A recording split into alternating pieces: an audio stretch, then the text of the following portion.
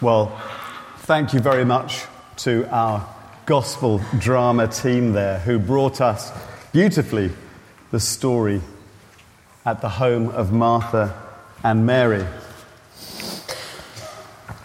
As you've heard, it's a story about a time when Martha complains to Jesus that her sister Mary isn't helping her to prepare the meal, but Jesus corrects her and tells her that it's Mary who's doing the right thing by sitting at his feet and listening to Jesus, rather than Martha, who is distracted away from Jesus by what she's doing in the kitchen. It's sometimes known as the time when Martha was making sandwiches that Jesus didn't order. Our lives are full of distractions. And Kirsty and I spent last week in the most beautiful part of Cornwall on the Helford River.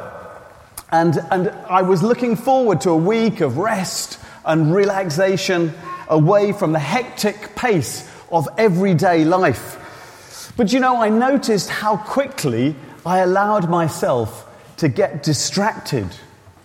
On our very first day there, of course, I got distracted by... Oh, hang on, I've moved on a bit here. I got distracted by this man. After all, it was the British Grand Prix. I had to tune into that. And then, of course, I got distracted by this man, because an hour or two later, he had won Wimbledon. And then as the days went by, as we tuned into the news, I got distracted by a new Prime Minister. And then much more seriously and much more shockingly, I was distracted by a large white truck in Paris, in Nice, in France. And finally, on our very last day, I got distracted by an attempted takeover by the army in Turkey. Well, I have to tell you here that I did actually have a lovely week of rest and relaxation. But it's amazing how things can distract us. All of us are under a constant barrage of distractions in our daily lives. Much of it from the media, or from social media, from emails, from Facebook, from Twitter, whatever it is. And as a result, we, like Martha, get distracted away from what should be for Christians perhaps the most important activity of our whole lives, which means getting closer to God by spending time with Jesus. Now that's a big statement. To say that this is the most important activity of our lives is a big statement. So why should we be more like Mary and less like Martha? How do we actually do that? And what can we expect if we do? Well, first of all, I don't know if you're like me, but hands up if you feel a bit sorry for Martha in this story. I feel a bit sorry for Martha, I must say. After all, there she is, slaving away in the kitchen, making food for everyone, while her sister is, in her mind, in the wrong place, particularly in that Middle Eastern culture where the women should have been in the kitchen. They weren't supposed to be with the men in that culture. They should have been in the kitchen. That's how family life worked. But clearly, when Martha complains about her sister's unhelpfulness, Jesus gently rebukes her, tells her off, and tells her that Mary, in fact, is the one who's doing the right thing. So here's a question. Why should we be more like Mary than Martha? Why should we, like Mary, make learning from Jesus more important than doing other good things? I mean, after all, making food for people is a good thing. I'm going to be helping making food for all of you later on. I'm looking forward to it. Well, there are many right answers to this question, but here are one or two of them. And I think the main reason is this. Jesus has the answers to all the big questions of life. If we want to know how we can be put right with God, how we can be forgiven for our sins and saved to eternal life, then Jesus has the answer. The Bible tells us that we're all sinners. All have sinned and fall short of the glory of God, writes Paul the Apostle to the church in Rome. But Jesus has died for us. He has paid the penalty for our sins so that we don't have to.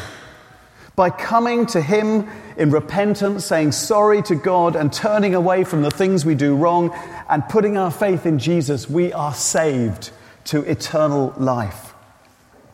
Putting our faith in Jesus means trusting that what he says is both true but also the best possible thing for our lives. If we want to know how to live life to the full, if we want to see what a perfect human life looks like, Jesus shows us the way. Loving God, loving neighbor, loving even our enemies, Jesus said. He said, I've come that you might have life, and life to the full. For most of my adult life, I didn't believe in God. But 16 years ago, I put my trust in Jesus. And the last 16 years have been the most fulfilling and exciting years I've ever known. That's why we should make getting to know him our priority. If we want to become the people that God made us to be, if we want to fulfill our potential in life, Jesus is the one who takes very ordinary human lives, like Peter the fisherman or Zacchaeus the tax collector or the woman drawing water at the well, and turns them into people who make a difference, people who bring grace and good news to the world, people who live their lives to the full. And there's no one beyond God's reach. When Kirsty and I used to go into Reading Prison, when it was still a prison, and see the young offenders there, we witnessed a young, he was only 19 or 20, he was a self-confessed murderer. He came to faith in Jesus and he began a ministry praying for the other inmates in the prison. Over the last 16 years, in my involvement with the Alpha Course, I've seen right in front of my eyes people's faith in Jesus come alive. I've seen lives turned around. I've seen people healed emotionally, spiritually, physically, psychologically. And I've also experienced the transforming power of Jesus in my own life. I've still got a long way to go. But God took a rather selfish man who spent most of his life rejecting Jesus and has patiently led me on a sometimes difficult journey to where I am now. Someone who loves Jesus, who loves life, someone who would love to be a bit more like Jesus, and bit by bit, over time, I hope he will do that. That's why we should sit at the feet of Jesus, because he and he alone has the answers to life's big questions. But if that's right, how do we actually do it? It's all very well to say we've got to sit at the feet of Jesus, learn from Jesus. How do we do that? Well, in one sense, the answer's easy. We've got to spend time with him in different ways, but perhaps some examples would be helpful. And you know, we can spend time at the feet of Jesus at every stage of our lives. If you are aged, you may not understand what I'm saying now, but if you're aged between 0 and 3, then it might mean coming to Sunday creche here at St. Matthew's, being read some simple Bible stories, seeing your parents worshipping in church, colouring in some pictures of gospel stories. And when you're being tucked down at night in bed, it might mean having a little prayer said for you or a simple Bible story read to you. If you're school age, up to 10 years old, it might mean coming to kids' church, like the children who brought us the Old Testament here this morning, where they learn more about the Bible, where they learn to sing worship songs, where they have the good news of Jesus explained to them, make friends with other children, play games, have fun, join in some of the all-age services like this one, and perhaps learn by reading a children's Bible at home and join in family prayers. If you're a young teenager, then spending time with Jesus might look like being part of the Gap on Sunday and Mind the Gap on a Friday night, where you learn how through the Bible Jesus can bring answers to some of the troubling